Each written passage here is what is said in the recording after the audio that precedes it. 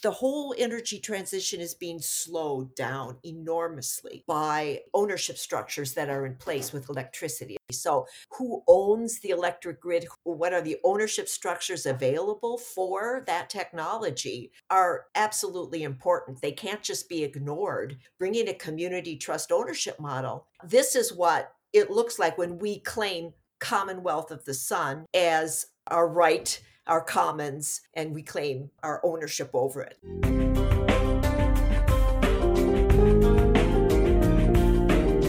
This is Frontiers of Commoning with David Bollier. My guest today is Kathryn Milun, Associate Professor of Anthropology at the University of Minnesota Duluth and Research Fellow at the university's Minnesota Design Center, where she directs the Solar Commons Research Project. Kathryn has spent the past 15 years developing the innovative Solar Commons Project, a powerful archetype for commoners to share the financial benefits of solar energy. The basic idea is to create a partnership among solar energy owners and nearby communities through a Solar Commons Trust Agreement. The steady revenue stream is then used to build community wealth. Over the coming decades, this is going to become increasingly important as urban solar goes up on rooftops on university campuses, manufacturing plants, and big box stores, and as solar farms further encroach on rural farmland. Solar Commons Trust can give solar owners an opportunity to be better neighbors. All sorts of nonprofit groups serving low-income neighborhoods, rural communities, Native American food sovereignty, and local regenerative farming can secure a new source of revenue through Solar Commons trusts. At the moment, there are 4 independent Solar Commons projects underway. Each is designed to benefit their communities, not reward investors, banks, or businesses. A beautiful mural for the first grid-connected Solar Commons in Tucson, Arizona, has the tagline, "Gathering and Sharing the Sun's Commonwealth." While Professor Milun's scholarship has focused on Native American repatriation and the transformation from socialism to capitalism in Eastern Europe, much of her current research revolves around commons and law. She's especially interested in common property ownership, community trust ownership of solar energy, and commons in international law. Kathryn, it's a real pleasure to talk with you today. Hi, David. So good to be here. Maybe you could just briefly describe the solar commons idea that you've pioneered and tell me how it differs from other types of solar energy systems that might be out there. There's 2 ways you can begin to describe it. One, as you did, through the community trust idea that many people are familiar with, so an ownership model. But Solar Commons is also trying to think about the sun as a form of commonwealth. The sun shines for everyone. So we're trying to bring that framework in too. So it's a project, as you said, it's ongoing for the last 15 years. The goal is to have prototypes existing in several communities and to create tools, legal templates, and a digital dashboard that can then be used, be open source and used by everyone to do this kind of solar commoning themselves. So that's the goal. So we're building those with our prototypes. We haven't been working directly into the grid. We are working behind the meter. That's a really important thing right now because of the way ownership works on the grid. And it gets kind of technically complex, but I'll say that basically Solar Commons is about being able to share benefits, financial benefits of solar energy. The host of a solar commons solar array can be the owner of the array, and the trust itself is the owner of the financial benefits. So the trust doesn't need to be where the array is owned. So, for example, if a big box store puts solar on the roof in a low income neighborhood, they start seeing financial benefits on their electric bill, some solar savings. They can use these tools that we have, which is the creation of a trust with a neighborhood organization, and they can move some of those solar savings into that trust. Purpose of the trust set by the community, and the trust will be governed and the funds used for a kind of a reparative justice, improving the neighborhood, community wealth building, and things like that. So the trust is basically the vehicle for sharing the benefits from the solar energy, but that it has many permutations in how the trust can interact with different partners. Is that correct? Yes, that's right. The trust, it's a legal ownership structure, so it could own many things. It could own the array. It could own just the financial benefits. We're working with it right now, having the trust own the financial benefits of solar savings. Tell me a little bit about the origins of this project. It's been, as I understand, you got it started in Tucson, Arizona, and now you're in Minneapolis, where you're working in both urban and rural settings to develop this. How did this unfold, and why did you decide you wanted to develop this idea when there are other ways to get solar energy? At the time we started this, I was living in Phoenix, and there was going to be a light rail corridor coming through Phoenix. It was the new light rail. They were going to need a lot of electricity in that corridor. So, of course, you could bring electricity to the corridor through big gas plants or coal plants or other things distant, and then bring it in through transmission lines. Now, that's the typical centralized way that investor owned utilities are bringing even solar electricity. In general, in the 20th century, that's how they brought electricity into urban areas. So instead of doing that, you could certainly have solar along that corridor. And the question then is, well, who would own that solar? How would it be owned?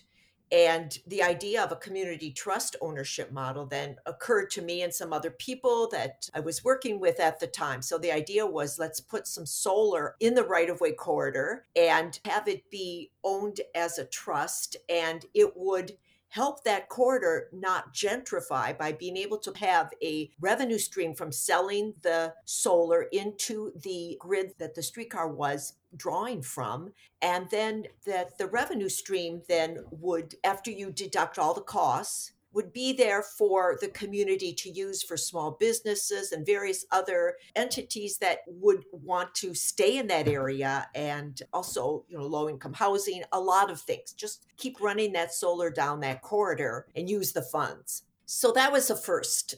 So we're talking about, for example, median strips and roadways. The idea was that this revenue would not just go to the local or state government, but be more anchored to that locality. Yeah, so the revenue wouldn't go to the investor owned utility. And if the city or somebody else owned it, it wouldn't just go to the local government. It could be a more community governed model. So, the purpose for the trust could be given by the community. So anyway, I just want to say that didn't work at all, because we had grants. We started to work on that. Immediately we got pushback from the utility, the investor owned utility. Immediately we got into a lot of behind the scenes issues, including for a 10 kilowatt system, they wanted $2 million of insurance and other things like that that would just blow the budget. So we quickly got out of that corridor, but I still hope someday that right-of-way corridors in through county land, public lands, and various other things can use solar commons. And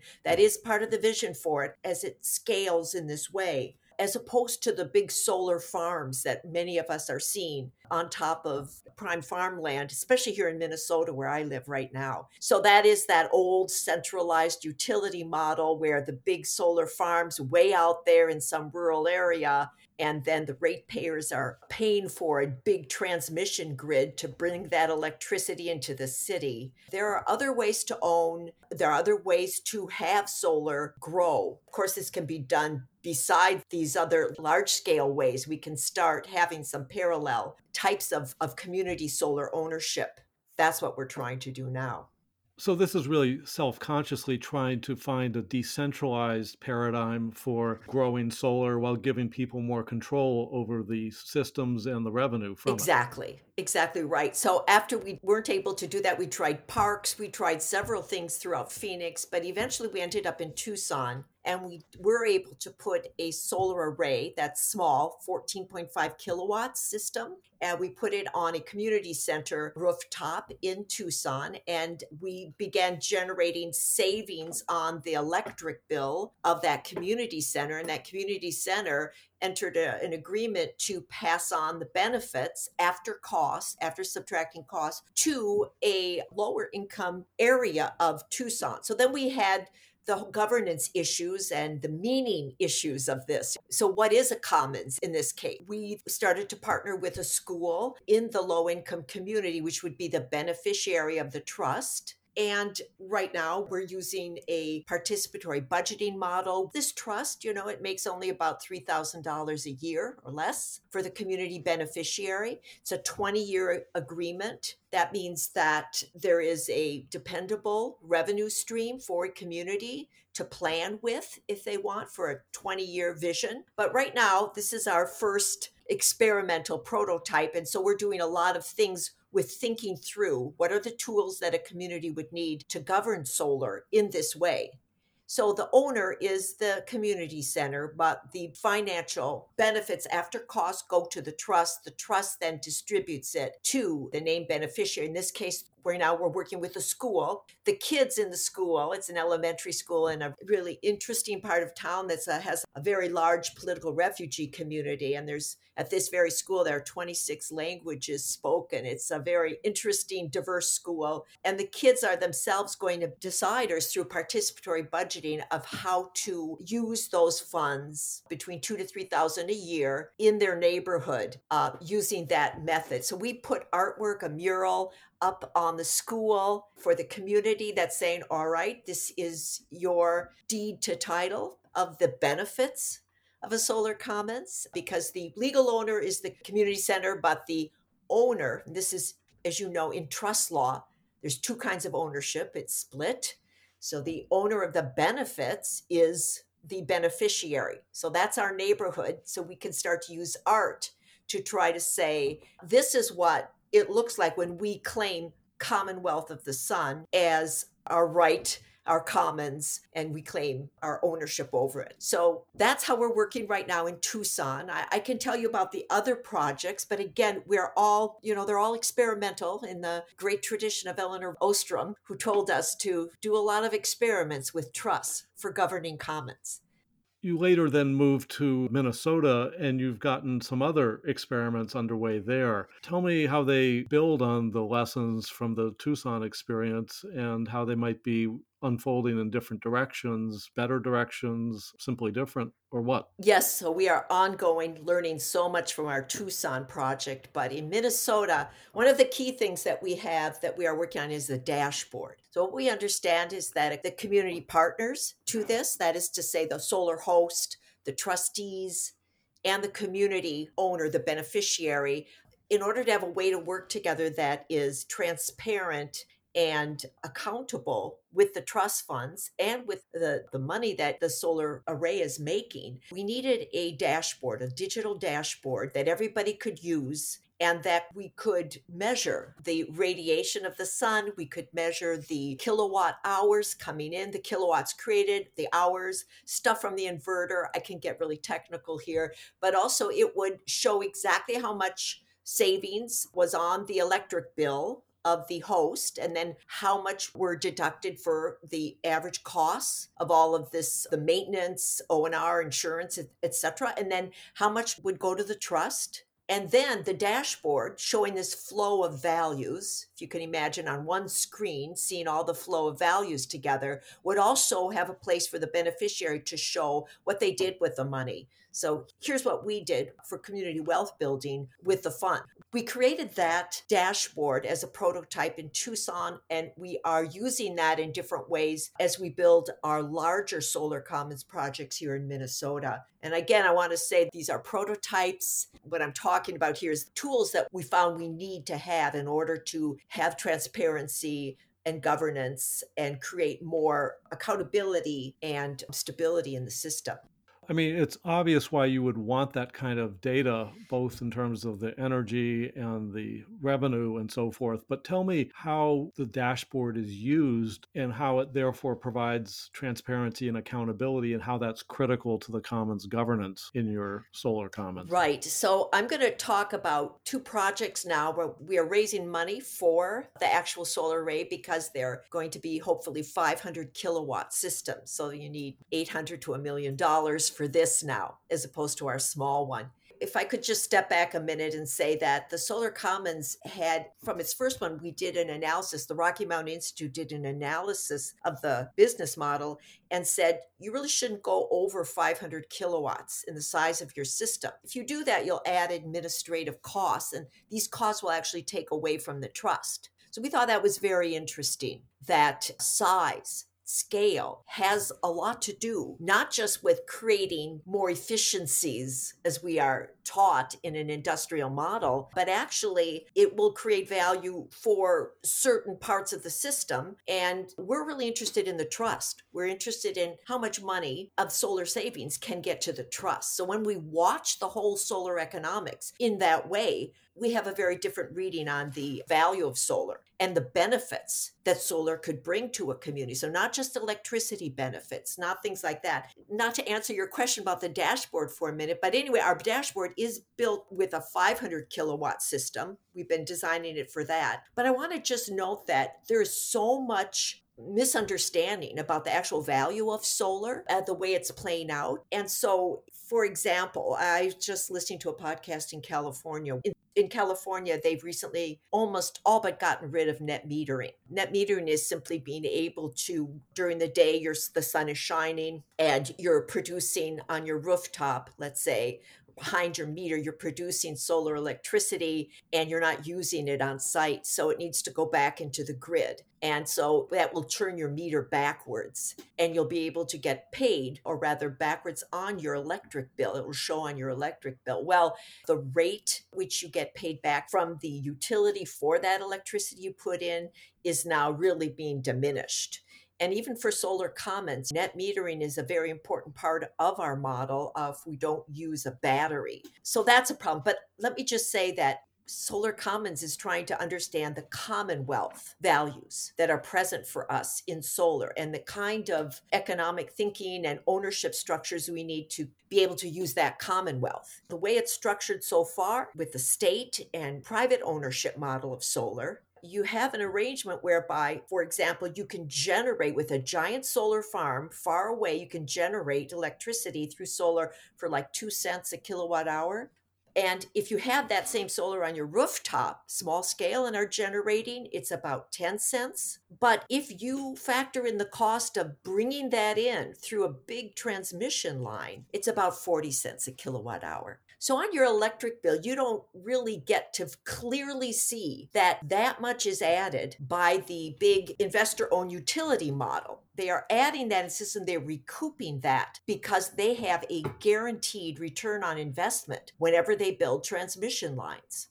So there's basically this structural bias in favor of the centralized utility model, even though it's hugely more expensive than having a decentralized system on people's homes or neighborhoods. Absolutely. And so solar is the cheapest form of electricity right now, but this is very hard to know. It's just hard to know from your electric bill. It's hard to know from the way the rates are structured, the way your electric bill works, the way the public utility regulators in each state work, supposedly regulating the utilities, but actually working alongside centralized investor ownership. So that's a huge issue in Solar Commons. We are really trying very hard to work without having to enter that system at all. It sounds like you've had to slash through the jungle with a machete through bureaucracy and existing pricing systems and the public utility system to try to pioneer a different model that more benefits the commonwealth, as you say, as opposed to the private investor model. I can imagine that must be a really complex endeavor. First of all, to understand the existing system and then to devise your own alternative system that is more beneficial for more people. Yes, it's exactly right. That's the interesting thing. I have to kind of go back to trust law here for a second, as opposed to a nonprofit or a corporation type of ownership where you need to get registered and approvals and things like that. But trust ownership in general, you can do these things very simply without registering or having state approval for things. So it becomes this interesting model. And if you stay behind the meter, you're not trying to work into some larger ownership structure, which is really well established and entrenched in the electricity system right now. That's what we're experimenting with, what people can do together with a trust arrangement, and it really is social trust here. What can they do together with a legal agreement of trust and a dashboard that is transparent and shows exactly what's making money, where the money's going, etc. They can do that together for a period of 20 years that they work together, which is the period that the solar technology gives us for stability to link to the sun's rising every morning. This raises a question in my mind is how did you assemble the partners and participants to aggregate the funds to get the different players, whether it's land or rooftops or community groups together to pull in the same direction and contribute the different things you had? How did that work? I would say it works because right now I'm speaking rather complexly about it, but usually when I introduce this idea, it's pretty straightforward and people get it. People think, yeah, solar, you're making money from the sun. There's going to be solar savings and that should be shareable. And so actually, people are really drawn to that idea. They also know that the whole energy transition is being slowed down enormously by ownership structures that are in place with electricity. The idea is, of course, to be able to transition our transportation and our heating onto electricity and to have decarbonized electricity. So, who owns the electric grid? What are the ownership structures available for that technology are absolutely important. They can't just be ignored as we try to transition and move forward. So, bringing a community trust ownership model into that sector, it makes sense. It makes a lot of sense. We've done that with land trusts, we've done that in other ways. Why not here? People who have solar, they know that they have solar savings on their electric bill. If they want to share those with a community, they'd like to be able to. So it's as simple as that. The other thing I'd say is that this idea of the dashboard, one of the things we're shown, this certainly could be anywhere. I'll tell you about the model we created for the University of Minnesota. This was working with the engineering students. We entered as a Solar Commons team, a group of anthropologists and engineering students, undergrads, and they entered the US Solar District Cup competition. This was to design a district solar for a university campus. So we designed for a very high level design for 3 megawatts of the university campus. And by the way, all campuses in the Minnesota system are going to have 3% of their electricity load generated by rooftop solar by 2030. That's a new mandate in our state. So that's coming. So the students designed 3 megawatts. That's big. And what we did is we did a 500 kilowatt Solar Commons carve out. We had all of the numbers for how it would work and the actual technical design for that rooftop solar. And with the carve out, we created a dashboard and proposed that that digital dashboard could be in the library of the university and everybody could watch how much that 500 kilowatt system was making for its beneficiary trust. We were proposing, why not all these campuses on the Minnesota system that are on ancestral indigenous lands, why don't they just let that commonwealth of the sun flow to those indigenous partners and to support the food sovereignty work that's happening on all of these reservations and indigenous lands in our state? So we have 5 campuses. Solar needs to go on all of them. Why not have them all have Solar Commons pull out 500 kilowatts? That'd be about $70,000 a year for 20 years in an agreement. It's going to flow to food sovereignty work for our indigenous partners, and they could have a screen there and just show what they're doing. In some ways, it's like discovering new sources of funding for purposes that are historically neglected. We could make the solar transition while generating money to help finance these alternatives we need in any case. Exactly. So it probably works best to think of the Solar Commons as a little community development bank or I like to think of it as instead of a universal basic income, a kind of community basic income. It's a solid 20-year revenue stream for exactly that kind of work. And the tools that we're making, what we're finding is that the process of creating a trust, the purpose of a trust, you could use that purpose and that process to link with food sovereignty work or other work that is going on and help you have a 20-year plan that's flexible for it.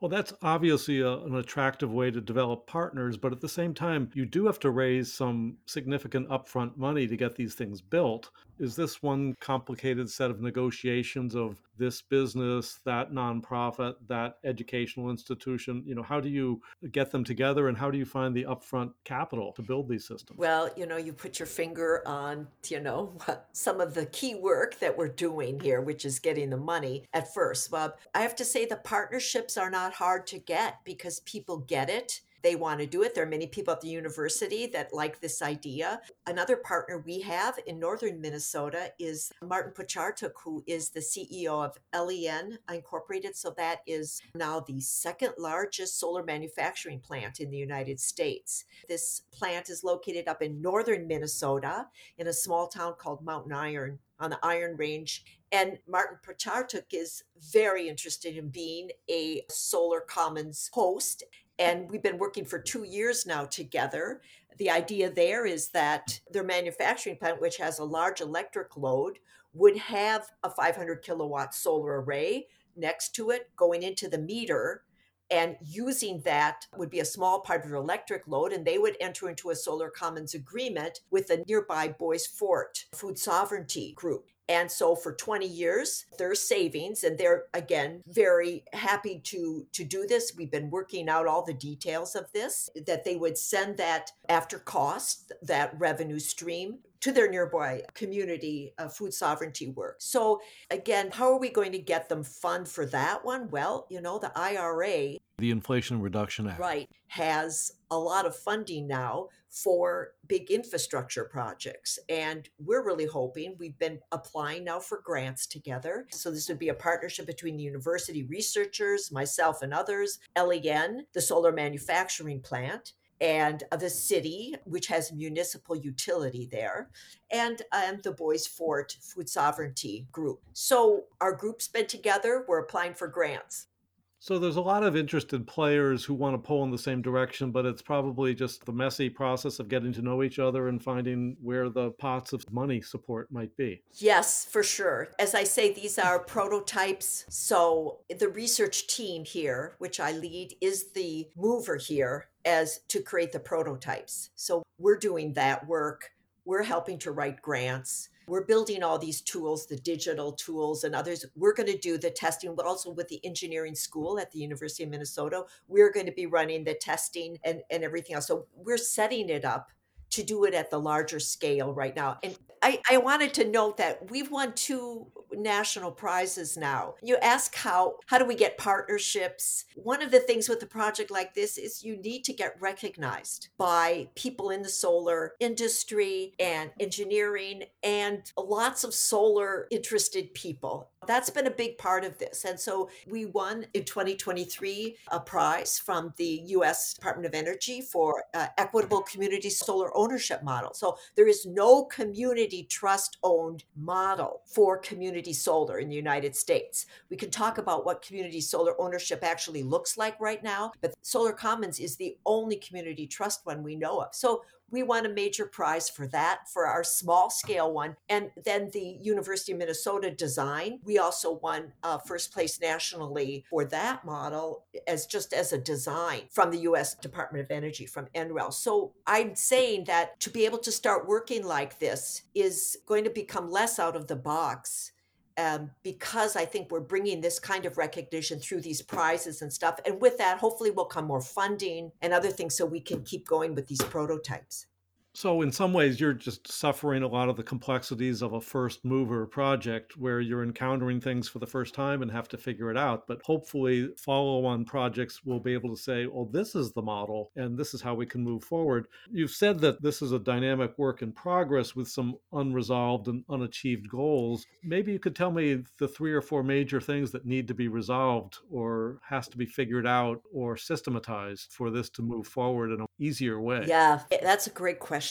It's about ownership. That I think is the key one. That as you began talking about Solar Commons, you mentioned the array would be owned by the trust. Well, that's one thing we are not working with anymore because it's very easy to have the array owned by the host and have the financial benefits obligated to the trust. That's a much better way to work. That's something we figured out along the way.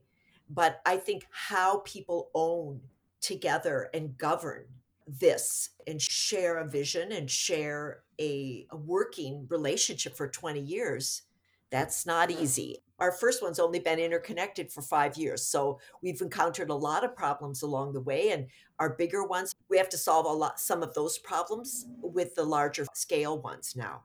So you might have a host who owns it, like that's an institution or a landowner or a business, but that player then decides to collaborate with the trust in how the benefits are allocated. Is that the scenario? Yes, so there's an agreement with the trust that, and we use the dashboard to do all the calculations so that the owner of the array will send solar savings into the trust. By the way, I should say that the 20-year time frame for solar commons that we have right now, we work with that because the last 5 years, a warranty for a solar array is usually 25 years. So again, I'm trying to find stability in the system. Again, the sun is a stable source of commonwealth. What other features of stability can we bring to the economic system that we're creating here for a revenue stream for community wealth building? So one of them is that the technology and the warranty is for 25 years. If we work with a host who's the owner of that solar array and they're just sending their savings after all costs to the trust, we do that for 20 years. And then the last 5 years of the savings will go to decommissioning or various other things. We also account for changing the inverter and a number of other things that have to happen. That's all calculated in the dashboard. But working together for 20 years, we're a new model. We haven't done that yet. We have to put together the legal arrangements so that people can work together for that period, or stop working together after 5 years, maybe make solar commons that work for 5 or 10 years. Have a community owner that does that. A big box store in a community creates a solar commons agreement with a nonprofit doing work in a nearby low income community for 5 years or 10 years and moves the savings in that way. If you get a donation for a solar commons array and you put that array on a big box store or a manufacturing plant, and that's a donated system, then you understand that there's no payback on that solar array. And so that's another kind of a donation agreement that will be sending the savings to the beneficiary, more savings through that model. So it sounds like there's a lot riding on the details and figuring out these very complex permutations as expressed through the dashboard, but that you're finding those arrangements for it all to work out in the end. I was impressed that the Rocky Mountain Institute has done an assessment of the Solar Commons potential, and they're known for their very technical expertise and financial expertise. Tell me what they came up with. What was their assessment like of Solar Commons? Yes, you can see their assessments on the Solar Commons project website, but they were so exciting and positive. On the one hand, they said this financial model is fully workable, it's net positive present value to any donor that is going to work with this. So if you're a donor and you have a mission to mitigate climate change and give to and support community wealth building, reparative justice, you could combine that into a solar commons donation, put up solar and then have the funds going to a trust. So they were very positive. They looked at both a donation and a payback model, but the donation model, they said with that easily you could iterate and scale up solar commons in the United States to 10 gigawatts over the coming decade. So the financial model is sound, we know economically from the Rocky Mountain Institute studies, and the scalability is great. They again said stay at 500 kilowatts and work out the administrative system and the legal system for that, which is what we're doing. And what we're talking about then is, depending on what state you're in Arizona, you've got closer to $140,000 a year for 500 kilowatts. In Minnesota, with less sunlight, your array is going to bring to the trust something closer to 60 or 70,000 a year. But that's substantial. If we're talking about food sovereignty work, that's a food sovereignty coordinator that you don't have to write grants for every year for a tribe, for example.